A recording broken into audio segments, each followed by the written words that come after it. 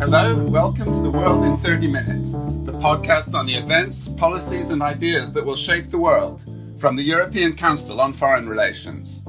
I'm Anthony Dworkin. I'm a Senior Policy Fellow here at ECFR, and I'm standing in this week for the podcast's regular host, Mark Leonard. In today's episode, we're looking at Libya. Now, obviously, Libya is a vitally important country for Europe. It's close, it has big oil reserves, it's been the source of major refugee flows and a base for the Islamic State. And now it's the site of an escalating civil war that's drawn in many regional powers. Yet Europe has, at least recently, really been a marginal player in Libya, with countries like Russia, Turkey and the United Arab Emirates much more heavily involved. Last weekend there was a big international conference in Berlin, which really represented Europe's attempt to get back in the game on Libya. So how did it go? And what does Libya show about European foreign policy more generally? With me to discuss this, I have three ECFR experts. First, Tarek Megerisi, Policy Fellow with our Middle East and North Africa program, who specializes in Libya. From Rome, Arturo Varvelli, the recently joined as head of ECFR's Rome office and a Senior Policy Fellow, also working closely on Libya. And from Istanbul, we have Asli Aydin-Taşbaş, a Senior Policy Fellow who follows Turkey. So Tarek, if I can start with you, tell me a little bit about, there were, from European side at least, high expectations about the conference. Did it achieve what the organizers hoped? I think so, but that was perhaps the product of tempered expectations rather than high expectations. This conference in Berlin was the product of perhaps 4 or 5 months of senior officials meetings from P5 of the Security Council and all of the states currently involved in Libya. It was started as the idea to try to organize this kind of mess of international meddling in Libya and to gain a commitment to respect and not violate the arms embargo, which seems to be violated on a weekly basis. So throughout these senior official meetings, a 55-point communique on the way forward was agreed, and everybody expected that it was to be signed and formally committed to on Sunday's Berlin conference. And that's indeed what did happen. There was also a bit of a surprise when the two Libyans, President Sarraj of the UN-backed Government of National Accord and his rival Field Marshal Khalifa Haftar, both put forward the names of military officers who can carry on some military-to-military negotiations, which was one of the steps outlined in the communique. The other side of the coin is that, such commitments have been made in the past. And I think it took less than 24 hours for the commitment to respect the arms embargo to be broken by the United Arab Emirates. The ceasefire, which was in place, or the truce, which was in place, is steadily being broken. There's an oil embargo announced the day before the conference, which remains in place. And of course, those two Libyans who were present refused to meet each other. And one of them in particular, Khalifa Haftar, refused to condone or sign up to the communique which was agreed to in Berlin. So a bit of a mixed bag overall. So do you think, looking, in diplomatic terms, clearly an achievement to gather the parties together and to get the outside players to make these commitments. But do you see the kind of underlying dynamics of the conflict as being really substantially different after Berlin? Not particularly. And once again, I think it's a matter of expectations. I think in Germany, they always considered that this would be a process rather than a one-off event. They understand the depth to which different countries are invested in Libya and that it's not a kind of overnight process to get them to disengage. So one dynamic which is slightly different is that Europe is a bit more central now. And one thing that was agreed to in this communique was follow-up committees. So I think there will be a meeting of foreign ministers sometime next month that will discuss the implementation of this. And this is the continuation of the process that matters and that keeps the kind of diplomatic channels alive and the format of Berlin, which for the first time had everybody interfering in Libya around the same table. Yeah, that's the promising side of it, or the updated dynamic. Arturo, obviously Italy is, perhaps the European country that's most directly and strongly affected by events in Libya. It's followed the developments there closely. From the Italian perspective, how do you see European positioning and policy on Libya now? The Italian government has welcomed the final declaration following the Berlin conference in Libya with a sort of moderate degree of optimism, because in the last weeks, the Italian government has been accused of neglecting the Libyan crisis not only by the analysts, but also by the public opinion. And so I think that Italy was very worried about the possible resolution of the crisis by Moscow, which would have involved Russia and Turkey in the process to detriment of European and Italian interests. So Italy, for me, has also made mistakes in drafting its Libya policy, because the position of equidistance from the two antagonists of the Libyan crisis, Sarraj and Haftar, that Italy has recently taken, has in fact proved to be very, very weak. Because Italy didn't gain position in Haftar friendship, but at the same time, Rome lost its leverage toward the GNA, permitting to Erdogan to have strong military relation with the government of Sarraj. So I think that the Berlin summit, in the Italian perception, succeeded in relaunching an European engagement. And this is a fair success for the German diplomacy, succeeding where Paris, for example, and Rome failed in the past. But I think it's a good result, but only from an European integration process perspective. It's not a good result from the point of view of European and Italian interest in the Libyan crisis, which still remain highly exposed. Now, obviously, I think we'll go on in a few minutes to discuss the reason why perhaps Europe has lost the initiative or been eclipsed by these other powers that you mentioned, Russia and Turkey in particular. But one of the factors may have been European divisions. And clearly on Libya, there's been a long-standing split between most EU member states, and Rome in particular, which have, tended to prioritize the UN-backed government of Sarraj, and then the French, who have been a bit more behind the would-be strongman, General Haftar. Do you see, from an Italian perspective, now that some of these divisions are perhaps being healed or at least reduced? It's a little bit reduced, but sure, there are again some important division, in particular between Italy and France, because I think Emmanuel Macron, France, which has instrumental in giving Haftar an international political role by putting him on the same political plane as the GNA. We have to remember, for example, the two summits in 2017 and another one in 2018.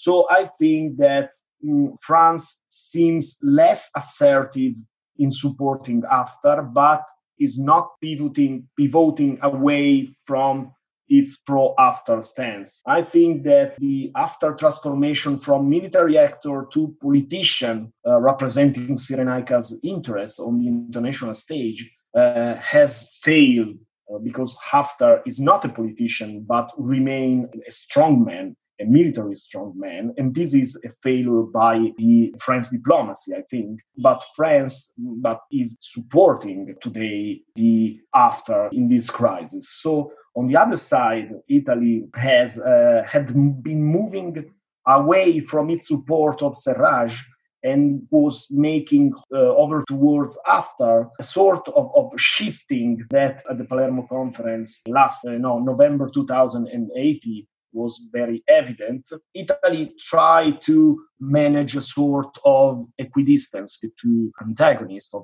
the Libyan crisis, but I think that this position is very weak. Italy didn't gain position, but at the same time lose its leverage towards the GNA. And so Italy policy at the moment is a sort of wait and see. Asli, if I can come to you now. Clearly, in contrast to the Europeans, Turkey has taken a very direct role in the conflict and has voted, if not with its feet, at least with Syrian fighters under its control, and obviously has sent in weapons as well. What, at a time when Turkey is also heavily involved in Syria, what exactly is Turkey trying to achieve with its kind of stepped up move into Libya? The political background is a Turkey that feels not just more confident, but also I think particularly President Erdogan feels that Turkey is destined to be a great power in 21st century, in an age of great power competition. And the motto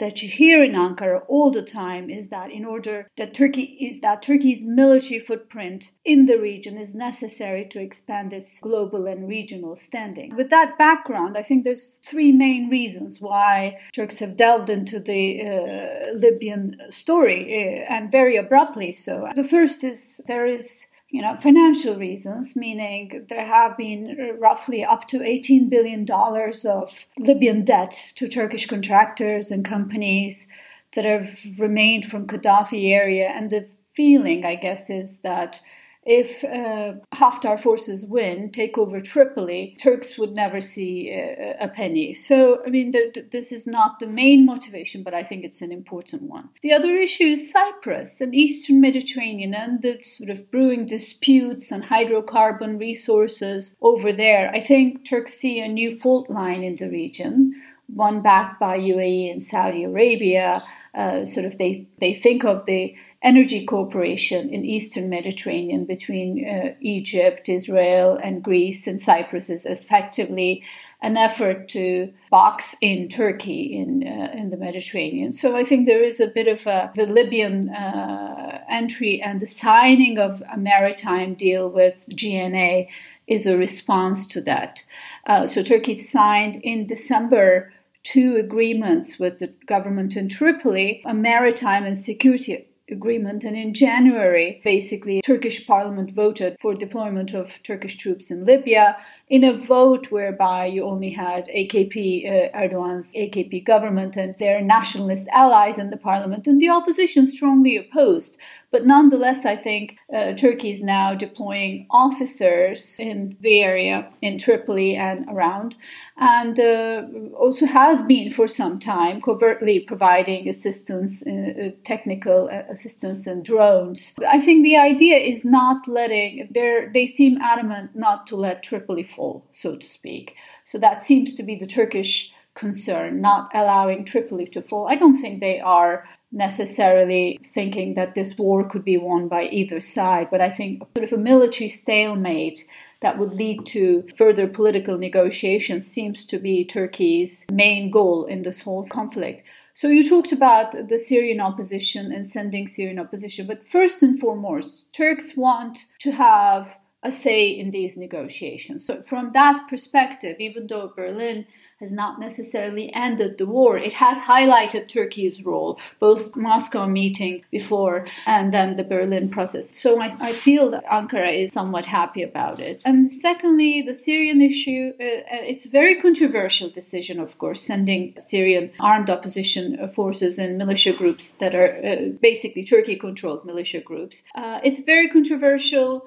both for Europeans and from the point of view of Syrians. I know that Syrian opposition people, political opposition in diaspora, and the ones that are taking part in the constitutional process are worried about this because they feel it does delegitimize to an extent what they're trying to achieve in Syria. But nonetheless, I think the Turkish response to the allegation that they're creating their own mercenaries, they seem to be saying what's new. In other words, there is forces from, I believe there's Sudanese forces that are fighting alongside Haftar, and there is other mercenaries. Erdogan always, in every speech he makes about Libya, he underlines the presence of the Wagner group, 2,500 people, he says, from the Wagner group that are representing the Russian equation. So I think there is, not openly, not publicly, but privately, Turkish officials are saying, everybody is sending forces to Libya, why not us? Tarek, let's take a step back now and look at the wider implications for Europe, because I think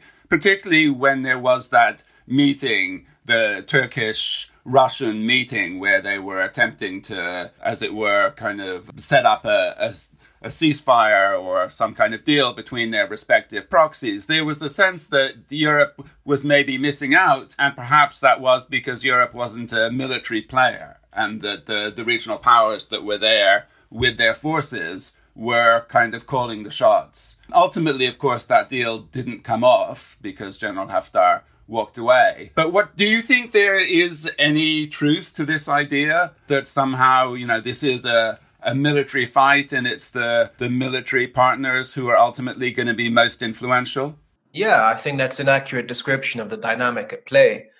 1 year ago, Europe was the central actor in the Libya crisis because it was seen as the referee, as the collection of states with the most influence amongst Libyan actors, and as those who would ultimately play the largest part in guiding the political transition or process forward. Europe's inability to really dampen the conflict or end the war or take a strong position either around principle or towards de-escalation has meant that the value of that political capital has dwindled rapidly. And I think the best example of that is the kind of prickliness of President Sarraj these days. He was interviewed a couple of days ago about these Syrian mercenaries sent by Turkey, and his response was quite sharp in that we will work with anybody who will help us. When asked a similar question in Berlin, he turned it around on the Europeans. He said, "Where were you? We were waiting for you. You didn't come to help us, so we had to find help somewhere else." And this shows the danger of the war dynamic for Europeans, because it's an arena where Europe is not going to get involved on either side of the battle that takes place. And therefore, their value as allies will be eternally shrinking against the potential value of actors who are more decisive, who are more willing to get involved, and perhaps have the capability to rapidly create changes on the ground, especially Russia and Turkey. And yet it doesn't seem as if either side is in a position to prevail militarily. And that suggests ultimately that perhaps there could be a role for, the more neutral arbiter to come in with kind of international legitimacy and help seal the deal. Is that a plausible role for Europe, or do you think that the EU really needs to, somehow change its approach to Libya if it's going to gain influence? Yeah, I think that is the ideal role for Europe, and it's one that plays to its strengths a lot more than anything it can do in wartime. Unfortunately, it needs to find a way to meld kind of diplomatic edge to this overall expertise that can feed into any process that is formed. As you rightly said, there isn't a military solution, although some actors do think that is the case. But Turkey's intervention, the way it came about, and the kind of diplomatic activity that surrounded it, very clearly suggested that Turkey is trying to leverage this into a deal, into a new status quo, and to feed back into the process in a way that will cement its influence. That could have brought Europe back in the game. The Berlin conference was perhaps the perfect opportunity for Europe to legitimize the process going forward and to stamp itself back on proceedings.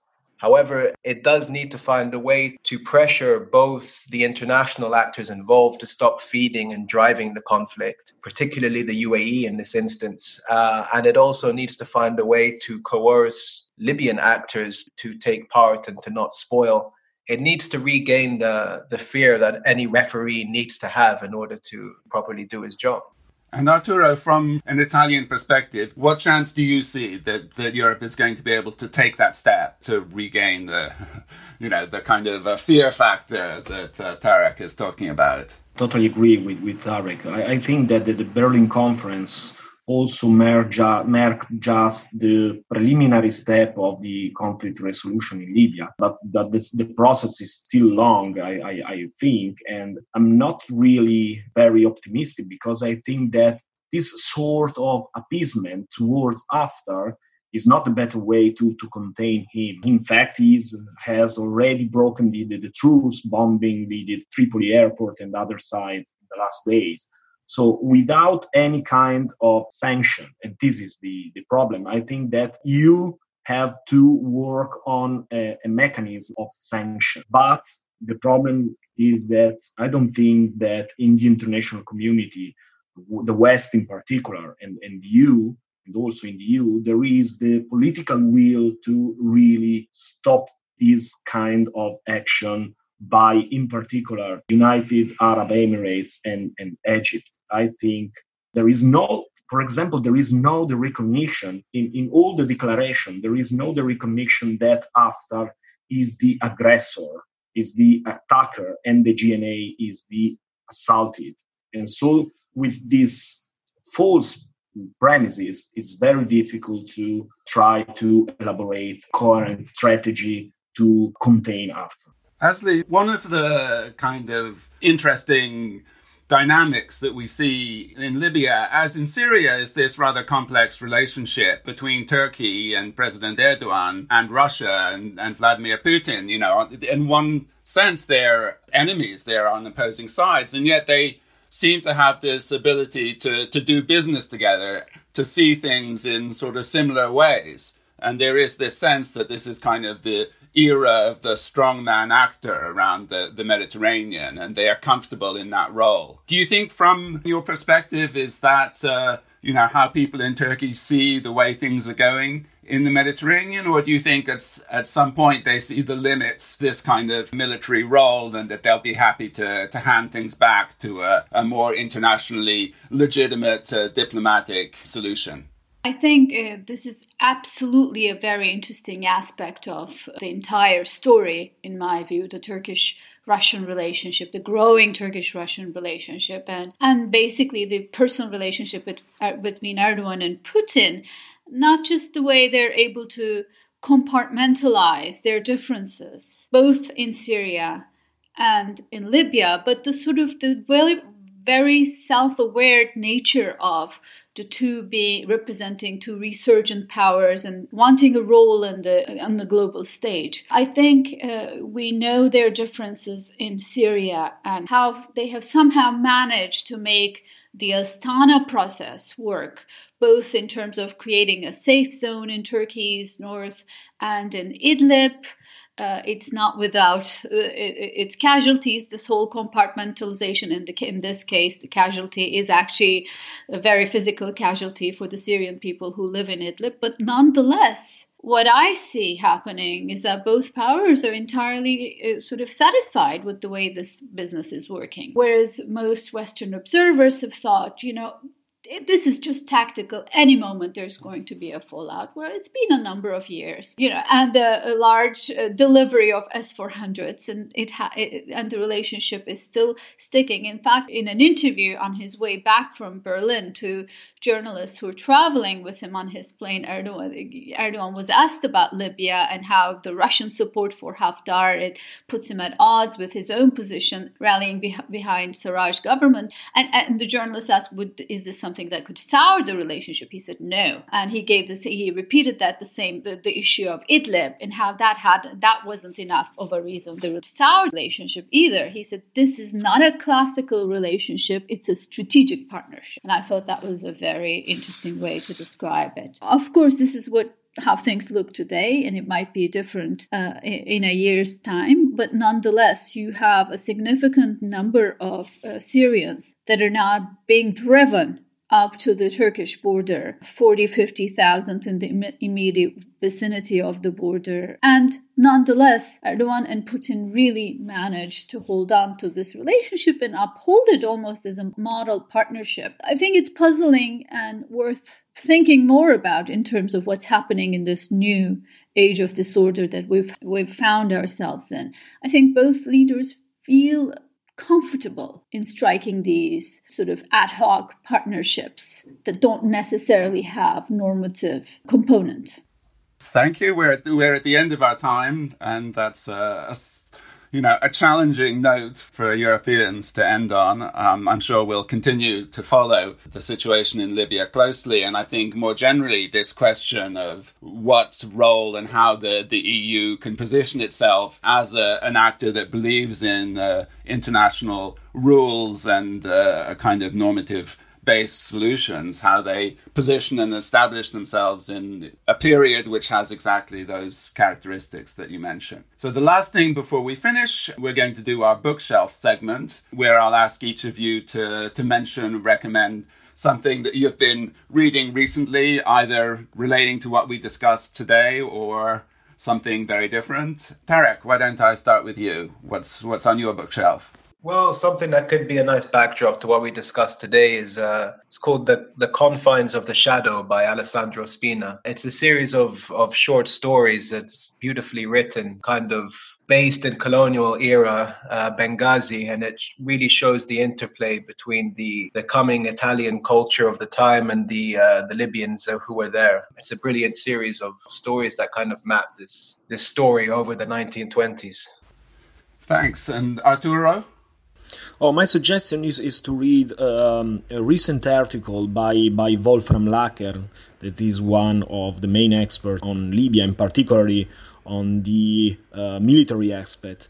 And this article he wrote in November is entitled "International Schemes: Libyan Realities," where he explained very well that any attempts at appeasing Haftar risk further escalating Libya's civil war. I think that is the main core of the crisis and the Libyan problem. Thank you. And Azli? Well, let me lighten this heavy load of reading with a novel, Balkan Trilogy by Olivia Manning. It's a classic. I had not read it. The story of a couple in Romania at the beginning of the Second World War. But it's not just sort of the story of great powers during the war, but also the portrait of a marriage. It's an old book, but definitely worth reading as a novel. Great. Thank you. Thank you very much. Thank you all. We'll put up links to all of those suggestions on our webpage, and also links to a couple of recent ECFR publications on Libya. So this podcast will be back next week. In the meantime, thanks very much to Tarek Megrisi, to Arturo Varvelli, to Azli Aydin-Tashbash, and from me, Anthony Dworkin, goodbye until next week. The researcher of ECFR's podcasts is Hannah Sophie Bollman, and our editor is Marlene Riedel. If you've enjoyed this podcast, please subscribe and please give us recommendations on whichever platform you use, SoundCloud, Spotify, or Apple Podcasts. Thank you and goodbye.